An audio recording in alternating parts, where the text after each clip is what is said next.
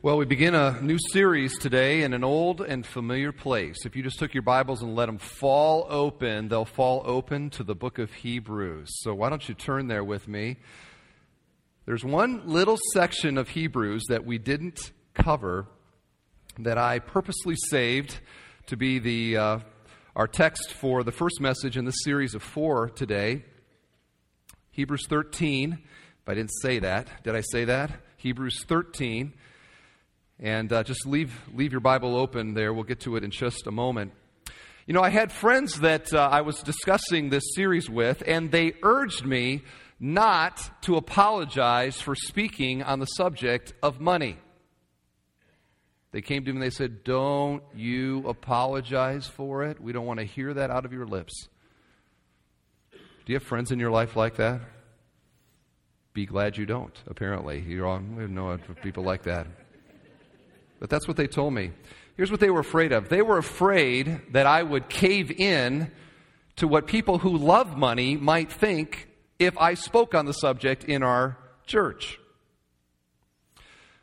Well, why would a Bible-believing church apologize for speaking on anything that the Bible talks about? I don't get that. But I do feel like I need to apologize this morning. I need to apologize for not doing this series sooner and more often. I have been here, it'll be 9 years this summer, and other than occasionally speaking on the subject of money, I have never done this. I have rarely, if ever, spoken on the subject. And in those 9 years, not a day has gone by for our people here where we have not lived out a theology of money. Every day we deal with money. Every day we make financial decisions that are reflecting a basic philosophy and worldview. We are living out a theology every day. And over the years, I have talked with so many people who are struggling to allow Jesus Christ to be Lord over this area of their life. Some people, I think, honestly trying, and many people really not trying at all. I have counseled with people who are carrying insane amounts of debt on their credit cards. I have talked with people in our church who have tried to legitimize gambling as entertainment for them. I have seen other people making financial decisions that force them to live lifestyles without generosity to God and without generosity to others. So, all of this time, we have had these kind of things going on, and we've had new people coming to faith in Jesus Christ. We've had new people being added to our church. How on earth are they to have a biblical understanding of this key part of living life on this earth if they're not taught it? I think of our young people, our teenagers, our students here, who already are developing basic habits and viewpoints on money and value and how to handle those things. How are they ever going to honor the Lord with their finances if they're not taught? So, I actually do begin the series with an apology. I should have done this a long time ago. And I should have done it several times a long time ago, before now. And I do apologize for it, but we're going to rectify the situation here in the month of February. And this is a big deal to me, because I believe that this is an area, as a church, as pastorally knowing our church and having my finger on the pulse of our church, so many wonderful things going on in our church. Spiritually, God is blessing in so many wonderful ways. We've grown in so many key categories as a congregation. But I think that this is just another one of those growth points that we need. And so my desire is to simply open God's Word and to honestly say, this is what it says. Not to step on any toes, not to freak anybody out, but this is what it says. And to be honest enough with God's Word to say, now, how can I apply this to my life? How can I apply this to our congregation's life? And for each one of us to hopefully have that kind of an attitude towards God's Word. That's my desire. And may God bless it from there. I know that He will. So why don't we just begin this series with a word of prayer, asking that the Lord would help us. Let's pray. Father, we do pray today that as we open this very, for some very delicate subject, Father, I pray that we would have a kind of spiritual integrity that comes to your word, not with presuppositions, not with self-justifications, but honestly saying, God, I want what you want in my life. And I pray that you would just confirm these truths into our hearts. And I pray that, Lord, this would be an area in our church that we honor you. We want to glorify you. Even as we just got done singing, I will glory in my Redeemer. And we know that that means that he lives out his life in every aspect of ours. And I pray that, Lord, that would happen here. And we pray to that end in Jesus' name. Amen. The name of our series is Buried Treasure. Buried Treasure. This is my niece, Abby. I took this picture at a zoo in Paraguay. And that's my niece, Abby. And I was told this past week or two that Abby was sitting on her mommy's lap. Danny is her mommy. And they were in the car, and they were waiting for my brother, who is a missionary in Paraguay. They were waiting for my brother to get something out of the store or whatever. So they're just sitting there, and she's sitting on her lap. And Abby, who's 4, was looking around, just kind of gazing around, as kids will do. And all of a sudden, she caught the rearview mirror, and she saw herself in the rearview mirror. And Danny watched her as she kind of looked at herself this way, and then she kind of looked at herself this way. And after doing this for a little while, she finally turns to Danny and says, "Mommy, I like me. I like me." If we were honest today, we all would probably say the very same thing. We all have a basic predisposition towards loving, liking, admiring, looking out for ourselves. We don't mind that at all. We rather enjoy it.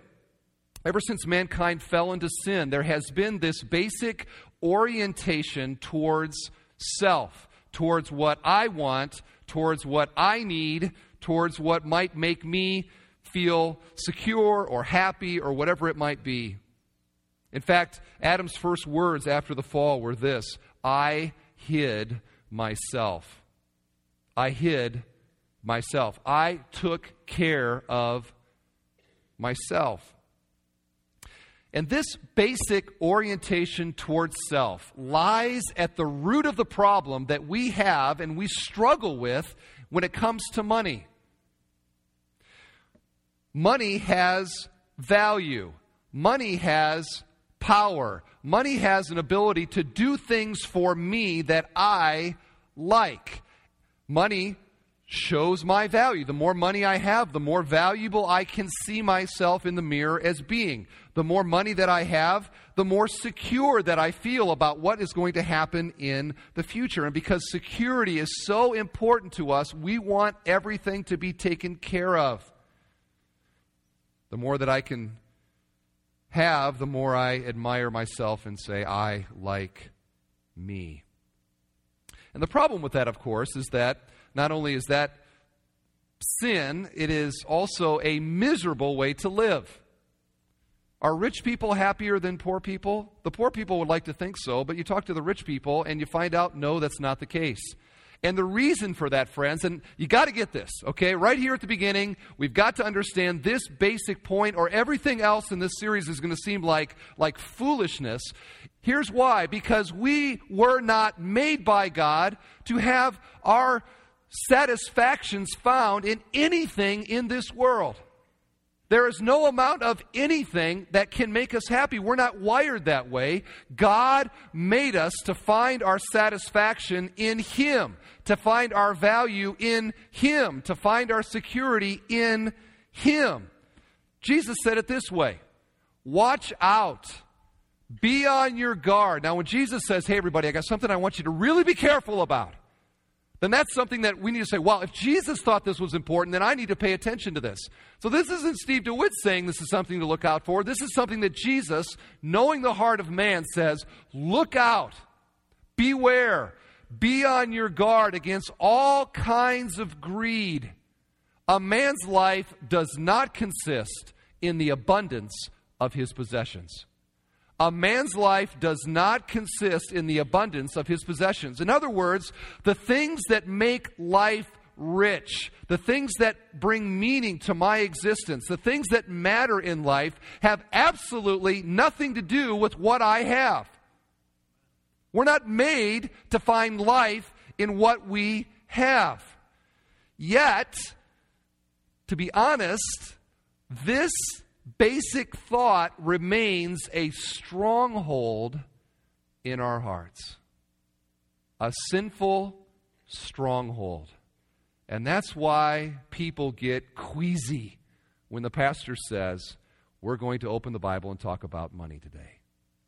In fact, that may not be a bad indication of whether or not this is a stronghold in our hearts this morning. If today, this series is something you're kind of excited about, you're like, this is wonderful. I'm excited to do this. Then that probably means that this is not a stronghold in your life. But if you're here today and there's sort of this in your heart, there's a little sense of dread, or maybe I don't know if I want to know these things because it might have to mean I have to change my lifestyle in some way. If there's any kind of like that, that probably is a good indication that this is a stronghold in your heart. So how do you feel about talking about this morning? I've already apologized, okay? How do you feel about it? Not a bad barometer for whether this is something that the Lord needs to begin ruling and reigning in our hearts over. So, with this in view, let's get into our text this morning, Hebrews 13. Since we're all Hebrew scholars now, I don't even really need to tell you this, but just to review what we all know already. This is coming on the heels here now of a series of warnings, and then we get to chapter 13, and there's these very practical Christian living exhortations that he gives. For example, be hospitable to one another. We have that command early in chapter 1. Then we have verse 4, which talks about marriage and how marriage is holy, and the marriage bed is holy, and God's going to judge the adulterer. And we had that one message on that. Do you remember that? It's high, it's holy, let's lift it high, let's protect ourselves. All of that, we talked about that. So then we have now 2 verses on money, sex, and money. Now, why would the Holy Spirit inspire this author to write about those 2 subjects? Here's why. Because the pride in our hearts oftentimes drives us to express these 2 areas in sinful ways. Think of all of the sins and all of the troubles that come because mankind, in his pride, I like me mentality, expresses itself in these 2 avenues. Huge percentage of all of the trouble in the world come down to these 2 things. So here we have now verse 5, our passage. It says this: keep your lives free from the love of money, and be content with what you have, because God has said, never will I leave you, never will I forsake you. So we say with confidence, the Lord is my helper, I will not be afraid. What can man do to me? Hebrews 13, verses 5 and 6. And so you can look at this and see that it breaks down very simply. There are 2 commands and there are 2 promises. 2 commands, 2 promises. This isn't rocket science this morning. You can see it there for yourself. We're just going to follow the text. 2 commands. The first one is this: don't love money. Don't love money. Or specifically, keep your lives free from the love of money. And just that language there, keep your lives free from, it's like keep your kitchen clean. Okay, keep your kitchen clean. What does that mean? Does that mean you clean it once and you've got that taken care of? No. A week later, it's dirty again. To keep something clean means that you are continually in the process of taking care of this. Keep your lives free from the love of money. This is a continual thing. We can't say, I conquered that area of my life years ago. This is going to be a boring series for me. No, you're exactly the person that needs this. Keep your lives free, a continual process. The Greek word here, the Greek is so different than English in so many ways. Because what it does is it takes all these words and kind of just jams them together into one word. So you have in the Greek, you have these words that are like sentences long. It seems like that's an overstatement, but huge amount of letters, and this is one of them. So to give you an idea of what this Greek word is in English, if this was in English, this is what it would say. D loves silver. Let's say it together. D loves silver. Okay? Now throw that around sometime in conversation and people will think that there's something wrong with you. D loves silver. Now what do you see there? D, or you could go I love silver. Don't, or negate. In the Greek it starts with a negative. The next word in there is love. Okay, philos is the next word. And then it's not word, but portion of it. Like I said, they take 3 or 4 words and they go like this. They squeeze them together. And then the last word is silver. Okay, so love silver. Negate, love silver. Don't, love silver. And since silver was the currency of the day, it was their money. So the word says, literally in one word, it says, don't love money. Don't do it. Now, one observation to make is that it doesn't say, keep your lives free from money. Keep your lives free from money. What does it say? Keep your lives free from, together, the love of money. Okay? The love of money. Money itself has no moral, it's not moral one way or the other. It is neutral. Money is money. Money is a human invention. Although I think it's I'll get into that later.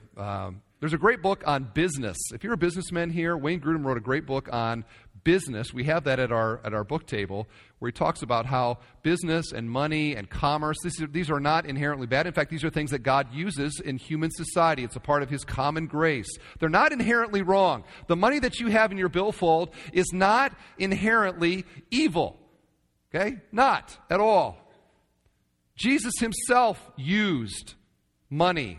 Jesus talked about money. In fact, 15% of everything that Jesus said that is recorded in the Gospels has something to do with money and with possessions. He talked more about money than He did faith. He talked more about money than He did prayer. He talked more about money than heaven and hell combined. That's a pretty amazing statistic. Okay? Jesus Christ did. So we could say that Jesus is the wisest and greatest financial advisor of all time. So He never condemns having money or using money, nor does Scripture do that anywhere. It is the love of money and our attitude towards money that is God's primary concern. And let's answer the question now, why is God concerned about this? Why would Jesus talk 15% of everything He said? Why would He talk about money and possessions? Here is why. Key point to understand a biblical view of money and possessions is this one right here. Go. The clearest indication of what we love is what we do with our money. The clearest indication, not what you say, not what you brag about, the clearest indication of what in our hearts truly is what we value is what we do with our money. Do you agree with that? Well, Jesus said it this way. Okay? For where your treasure is, there your heart will be also. Where your treasure is, there your heart will be also. So wherever our treasure goes, here goes treasure, dun dun dun dun dun dun dun, like that. Here comes my heart, dun dun dun dun dun dun dun, like that. There is an integral connection between our heart and our money, our heart and our treasure, our heart and what we value. So, if you want to know what really is important to you, you can just simply look at what you do with your money. Always true. If I love coffee, I don't mind spending $3.79 for a Cafe Mocha Grande. I don't mind doing that. Why? Because I love coffee. If I love basketball, okay, I look at my Comcast statement and I see that I have paid extra for the NBA, what do they call it, bonus package or something. I don't mind paying extra for, why? Because I love the NBA. So I'll pay an extra, whatever crazy number it is, to watch, never mind, teams play. But you get the idea. If I value education, then maybe I'm carrying student loans, or maybe I'm investing for my children because I value education. If I love my wife, I spend lots of money on her.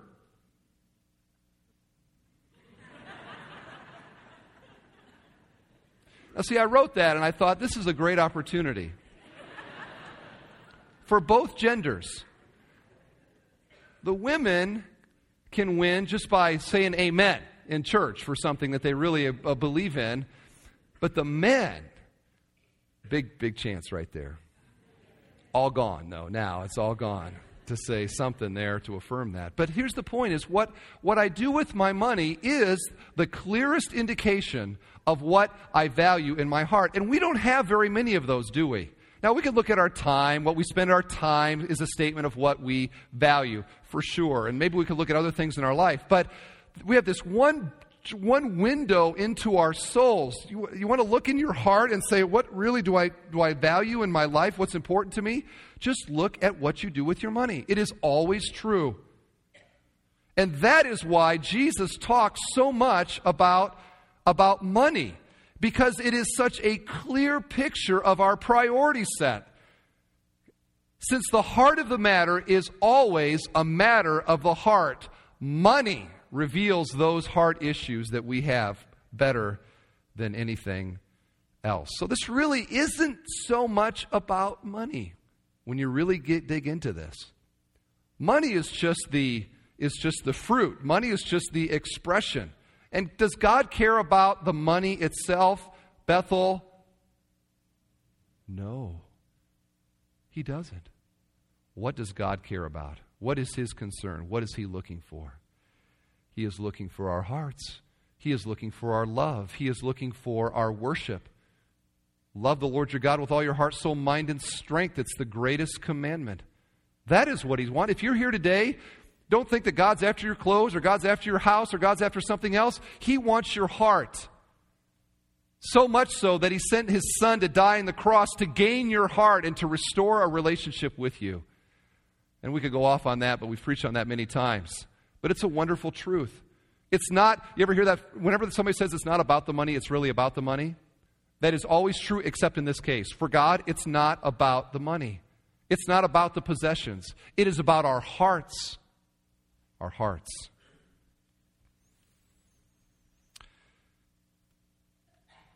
1 Timothy 6:10 says this, "For the love of money is a root of all kinds of evil. Some people eager for money have wandered from the faith and pierced themselves through with many griefs." It is not the money, it is the love of money that shows that there is spiritual trouble. It's much like this. I had this picture sent to me. I thought this was kind of a cool picture. This is a picture of an iceberg. I have no idea how they did this, but this is a picture of an iceberg. And of course, what do we know to be true of an iceberg? You have the little part at the top that you see, but it is only an indication of much more being there below the surface. And I would submit to you that this is what Hebrews 13, 5 and 6 is talking about. This is why Jesus talked about money and possessions so much, is that not because of what is above the surface, but because of what it indicates being true below the surface. So that this verse, 1 Timothy 6, says that because of the love of money, many people have wandered away from the faith. They have the love of money is the root of all kinds of evil. What it is saying is this: somebody that loves money shows that they have a heart a heart that's priority set is completely skewed. And when God is not priority number one in the heart, affection, treasure number one in the heart, that heart will justify any number of sins in its life. The love of money is a root, but the fruit of it is all kinds of evil. And brothers and sisters, that is why when a home is in financial chaos, created by a lack of discipline in spending or giving or saving, the real issue is not the spending or the giving or the saving. The real issue is the lack of discipline and the lack of self-control that has produced those problems. I've counseled many people, and inevitably, one of the things that comes up is when their life is in chaos, it's not like you can have chaos. The double-minded man is unstable in all his ways, James says. You know, we can't have a lack of discipline in one area and be totally disciplined in the others. The lack of discipline in one is typically true throughout life. So I'll counsel with people, and it'll come out that they've got, oftentimes, the financial house is in chaos. I mean, they have not paid these bills, and they've got these credit card thing going on over here, and they borrowed on a car, and they owe more than the car's worth now, and they got all these things going on. You know what I could do in that moment? I could pull out a checkbook. I could pull out one of your checkbooks, I should say, and I could write a check and just eliminate all of their debts. Just, here you go. Just wipe it all out. Would that take care of the problem? No. It wouldn't even touch the problem. The problem is not the debts, and the problem is not the chaos. The problem is the heart. The problem is the habits of life, the lack of discipline, the fact that Jesus Christ is not Lord over their money. That is the problem.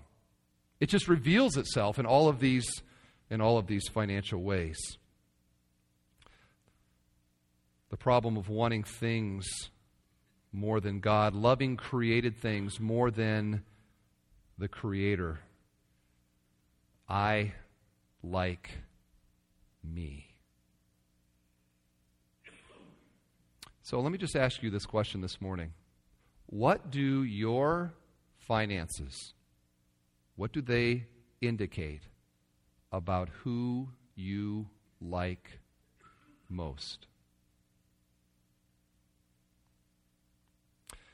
Now, how important is this? Well, the passage says that because of a love of money, many have wandered from the faith. And here's where Hebrews just kicks in. And again, you're all scholars. I have no reason to tell you this. We've gone over this. You all know it so well. But just for the sake of review, what have we learned about Christianity and salvation from the book of Hebrews? That it is like a race. It is a journey. It has a beginning. When I hear about Christ and I submit my life to Him, I believe in what He did on the cross and in His resurrection for my salvation. That's the beginning of my spiritual life, my spiritual journey. But salvation is not just beginnings. It is beginning, middle, and end. And that God says everybody that truly begins by faith will finish the race. Why? Because God keeps them on the track.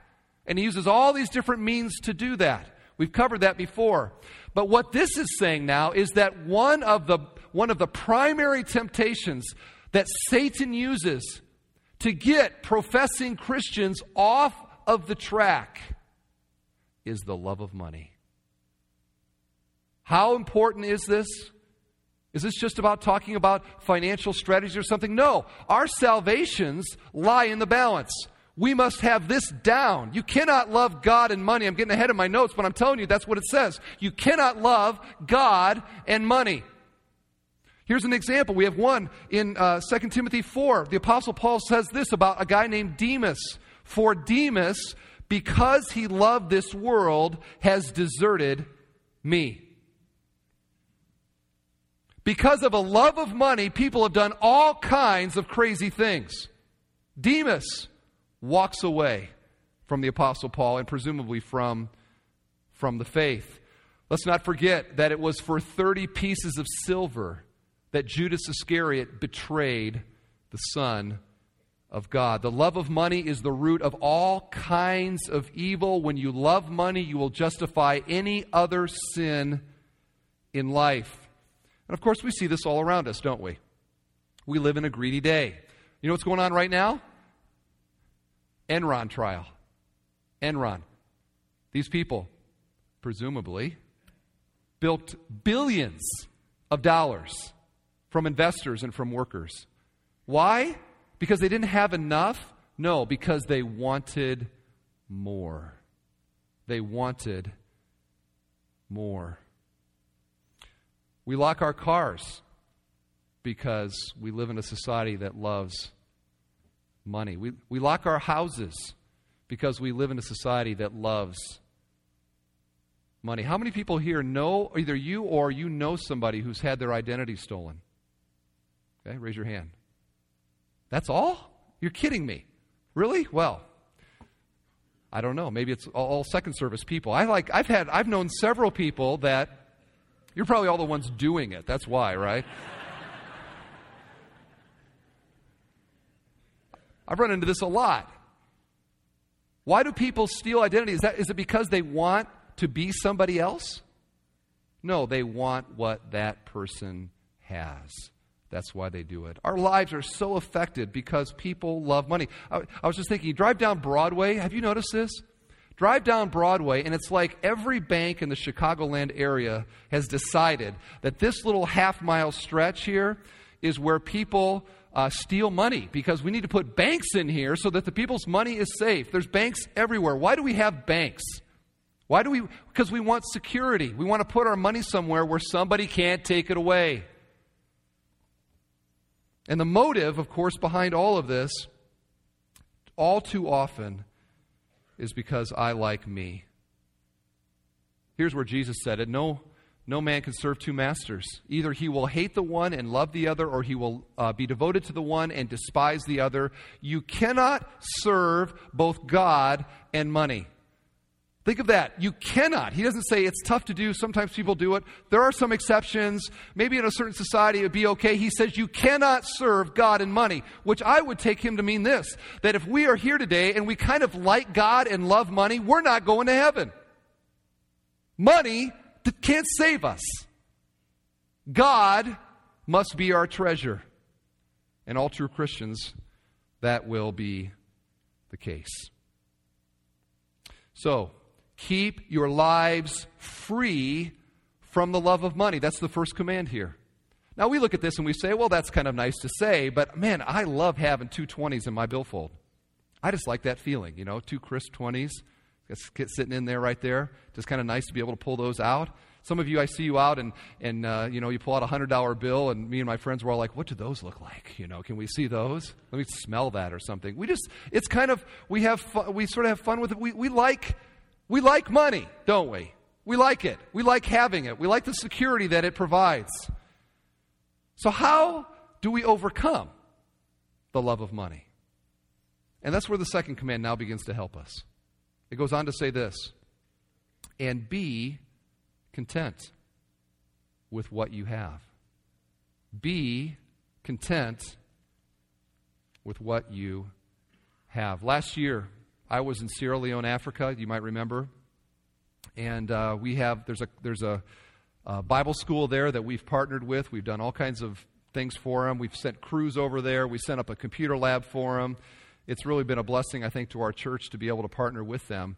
But I was able to go this last year and a half ago almost, and I've been able to see some poverty in the world, but I have never seen poverty like in Sierra Leone, Africa. It's the poorest country in the world. If I could push a button right now, I just push a button and the room starts spinning, and we're all sort of UFO transported over to Sierra Leone, Africa, and we all got off the ship. I think the first thing that most of us we'd feel nauseated by the smell, by the sight, by the living conditions. I mean, it's just unbelievable. And what was more unbelievable to me was getting to know the students and getting to know some of these Sierra Leoneans. Because guess what? They were happy. They were genuinely happy people. Now, how does that work in America? Like, that seems just completely bizarre to Americans, doesn't it? Because for us, our happiness is largely determined by the things that we possess, the money that we have, maybe the power that comes with it, or the prestige that comes with it, keeping up with the Joneses, staying ahead, this materialistic mindset that where our value lies in the things that we have. We think that those things will produce in our life the things that we really want. And let's be honest for a moment. Do we really want money? Do you want pieces of paper with green ink on them? Is that what you want? No. We want value. We want security. We want to know that our needs are going to be met. At the bottom of it, what we want really is we want peace and we want contentment. And we want to believe that if I have more money or more things, that I'm going to experience in my heart that kind of a feeling and emotion. And so we believe then, this is the materialistic lie, of course, of our culture, we believe that that kind of feeling inside comes when you have enough money or enough possessions or enough power where the security that we want so desperately is a reality to us.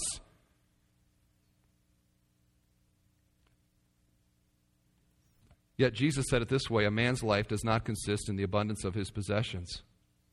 Doesn't happen that way. Now, this is Sunday. What do we worship on today? We celebrate, on Sunday we celebrate the resurrection of Jesus Christ from the dead. That's right. What is the rest of our country worshiping today? The Super Bowl. That's right. That's what they're worshiping. And of course, tonight, Seahawks versus the Steelers. Who cares, right? I mean, it's not the Bears, it's not the Colts. This is one boring Super Bowl tonight, which means in Northwest Indiana, what are we really probably going to be watching? The Super Bowl commercials. That's right. This year, get it, $2.5 million for 30-second Super Bowl spot. $2.5 million. Whoa, huh? Wow. Well, why are those commercials there? Have you thought about that? Are they public service announcements? Oh, by the way, Anheuser-Busch provides product for you. Is that why they're there? Is that why they have toads talking and who knows what they'll come up with this year for some kind of a little thing? Is that just FYI? Is that why they do it? No. The whole point of commercials is to try to create discontentment in my heart for what I have, and to believe that if I have the thing that they're advertising, then I really will be happy. And that's why they have guys that are drinking beer, and there's just beautiful women throwing themselves at them. And I've been to the golf course where there's a lot of beer drinking going on. I have never seen that happen.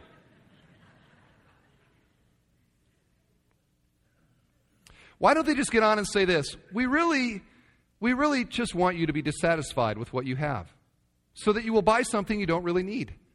And we will profit from it and be able to buy things we don't need either. You know what that's called? That's capitalism. Capitalism works because we are, at our nature, discontented people. If we all were happy with everything that we had, our economy would just tank. That'd be the end of it. Capitalism works because we are discontented. Friend, do you believe that you would be more content if you had something that you don't have right now? Honestly. Now, let me just give you some examples of things that we throw into that category of why I am discontented with my life. If I had a spouse, I would be contented. And it's funny, as I was typing this sermon, literally, the phone rang. And I answered the phone at my house. I answered the phone, and it said, "Is Mrs. DeWitt there?" And I said, "I wish she was."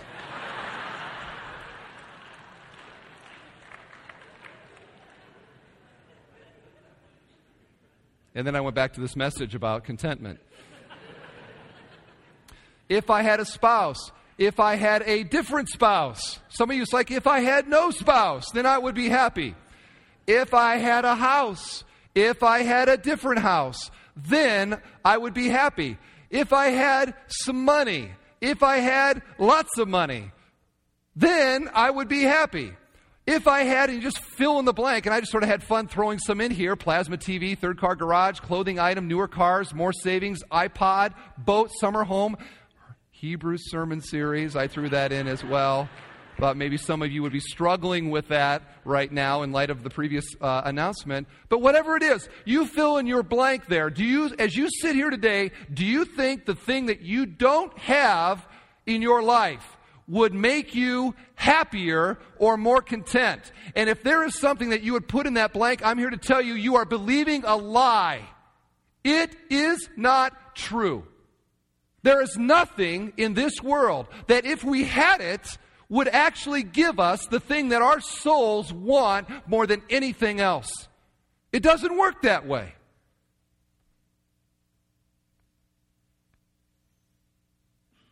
We were made for something better. And that's God. God is better than a spouse. God is better than a house. God is better than money. God is better than whatever the thing that you're putting in that blank. God, we were made to have our satisfactions satisfactions, what's the word I'm looking for? Our desires satisfied in Him. That's the way that we're wired. And ever since the fall, we've run around trying to think any of these other things will do it. It doesn't work. We were made for God and Him alone. Can I get an amen?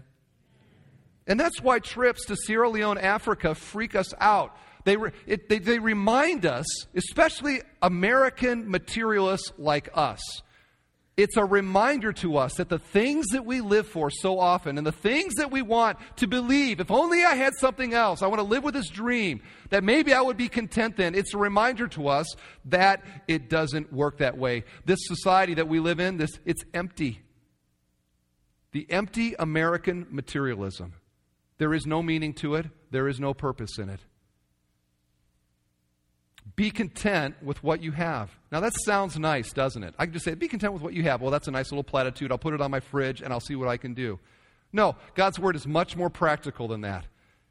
It goes on now to talk about two promises. How do I achieve contentment in my life? Well, faith lives on God's promises. And here are now two big-time content-giving promises that He gives. Verse 5, because God has said, never will I leave you, never will I forsake you. So we say with confidence, the Lord is my helper, I will not be afraid. What can man do to me? And what the author does here is what I do so often. He just proves his point by quoting Scripture. He quotes now from the Old Testament in these passages. He says, God told Jacob and Moses and Joshua that He would never leave them and never forsake them, and that applies to us today. And the Greek is so wonderful here. A little Greek help again. It literally says this. There's three negatives in the Greek. Now in the English, when you have a negative and a negative, it means what? It's a positive, right? So I will never not go to the mall. It means I will go to the mall. Okay? But in the Greek, when they add these negatives, it's for emphasis. Okay? It emphasizes it's even more true. And there are three negatives in that little phrase there about forsaking.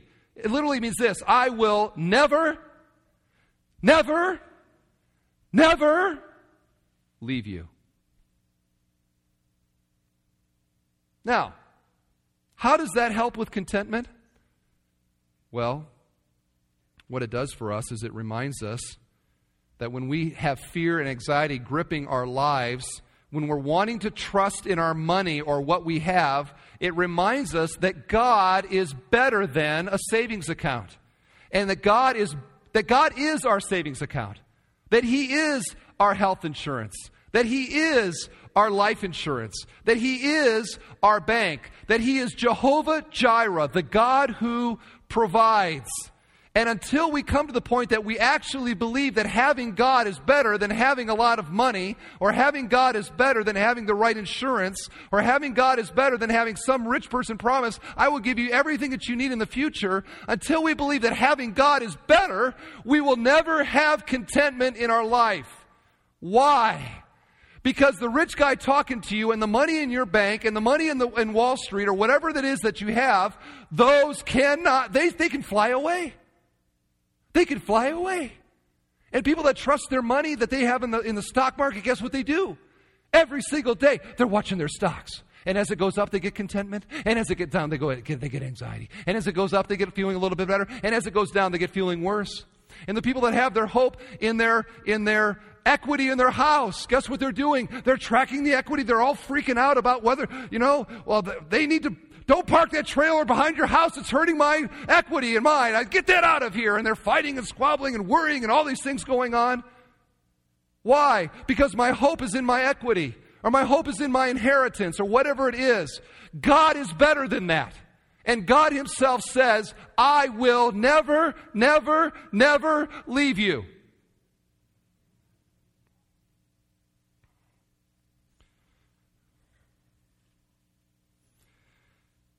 And what should that produce? We say with confidence. Notice that word confidence. Not with fear, not with wondering, but with confidence.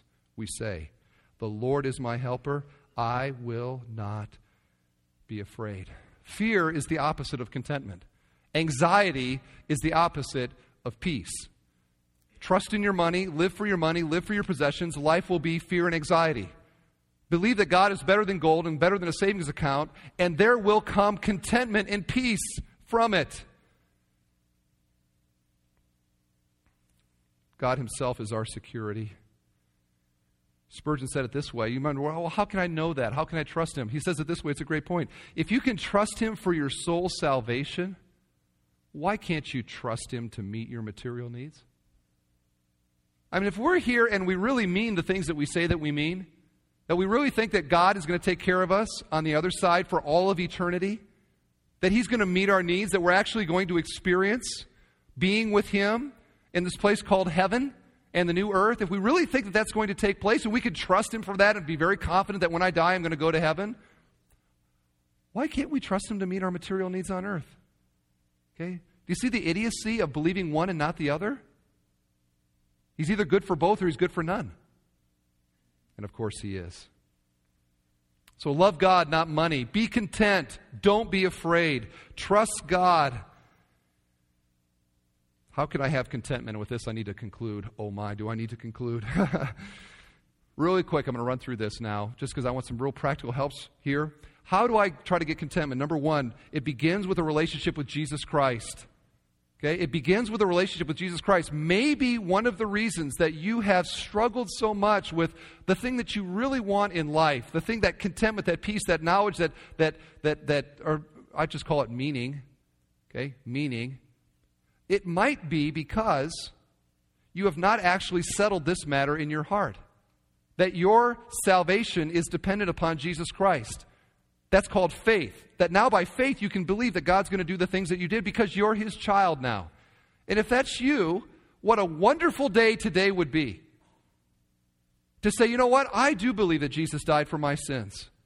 I do believe that he was dead, buried, resurrected on the third day. I do believe that he loves me, that the cross is an expression of God's love to me. And I'm going to put all of my hope and trust in what he did for me. To become a Christian. What a great day to do that. Because without that, there is no capacity. These things, this doesn't work. This doesn't work on Wall Street. This kind of advice doesn't work. I can get on CNBC and say, hey, do all these things. It doesn't work because until God is in my heart, I don't have the capacity to trust him. So it begins with that. Secondly, faith in God kills discontentment by refusing to question God's sovereignty and goodness. I got to just summarize this. I got great points here, but if I don't have something in my life, guess what? I don't have it because God doesn't want it to be in my life. Because he is sovereign and he is good. That means everything that he deems good for me to have, he provides to me because he sovereignly has the power to do it. So if I don't have it, it either means I don't need it or it wouldn't be good for me. And I think that's the way that you drive by, you drive by a big house, or you walk by the plasma TVs at Best Buy, or you drive by Starbucks, or whatever it is that you're sort of wondering, if God loved me, that would be true in my life, I would have that. You go by those things and you say in your heart, God is good. God is good. And I can trust Him. If I have it, I need it. If I don't have it, I don't need it. God is good. Got to settle that matter in our hearts. Contentment comes from that. And the third, by faith, I can change my desires to meet my circumstances that God has sovereignly placed me in. And Philippians 4 is all about this. What we do is, by valuing Christ above anything else in life, anything else this world has to offer, we are able to change our desires. You may say, but you know what? I do love God and all that, but boy, it would just be so great to have a washing machine. If you promise to do mine, I would let you have mine, all right? Is it wrong to have desires that God hasn't met? No. I have to surrender those to the Lord, though, and say, well, Lord, you know them, and in your time, you can meet them. And as a Christian, because I love Christ more than anything else, I can do that. Because I have the thing that I want more than anything else. I've got Christ. So I may not have a washing machine, and nobody in Sierra Leone does, but they're happy. Why? Because they've got Christ. Okay? I may not have the house I want, or I may not have the job I want, or I may not have, I may not be married, or I'm married, I'm upset about, or whatever it might be. And think of these unfulfilled desires that you have, whatever it is, it's okay. Why? Because the big thing in my life is true. I have Christ. And that is why it's all about Him. I go back to this again and again, is so critical. Because when Jesus really is my treasure, then I'm okay with not having other things in my life. And not just okay with it, I can be content. And that's what Philippians 4:13. People quote this all the time. I can do everything through Christ who gives me strength. The context there is contentment. Contentment. Or Paul says this, for me to live is Christ, to die is gain. He says in chapter 3 that all the things this world has to offer, I count them as loss that I might gain Christ. And that is the path to contentment. It's not changing my circumstances to meet my desires. That's the way of the world. I have desires for this, this, and this, and therefore I'm going to just do what I can to change these circumstances and believe that I'll be happy when I get it. They get it. They're not happy. The path of Christianity is this. I change my desires. I submit them and surrender them to the Lord because I believe by faith that God is sovereign over my circumstances, and I can trust Him because He will never, never, never leave me. 1 minute after we die, I think we'll realize how foolishly we lived, and I include myself in that. How foolishly we lived. If the future us could come back, think of that. If the future you could come back from heaven and talk to you, you know what I think the future us's would do? Slap us, first of all, and say this. You don't even begin to realize what you have. Let me tell you, when you get there and you realize what you have in Christ, knowing Him and the promises that He's given, come here again. Wake up, would you? You don't begin to realize what you have. He is your treasure. He is your treasure. And so may God continue to bless us as we pursue this theme now in the month of February and learn the value of knowing a God who never will leave us and never will forsake us. Let's stand together. Right now, I just want to ask you to quiet your heart and say, Lord, teach me. I do not want to be merely a hearer of the word, but a doer as well. Take a moment right now. Let's just open our hearts to the truth, open our hearts to the Spirit of God. What would you have for me today?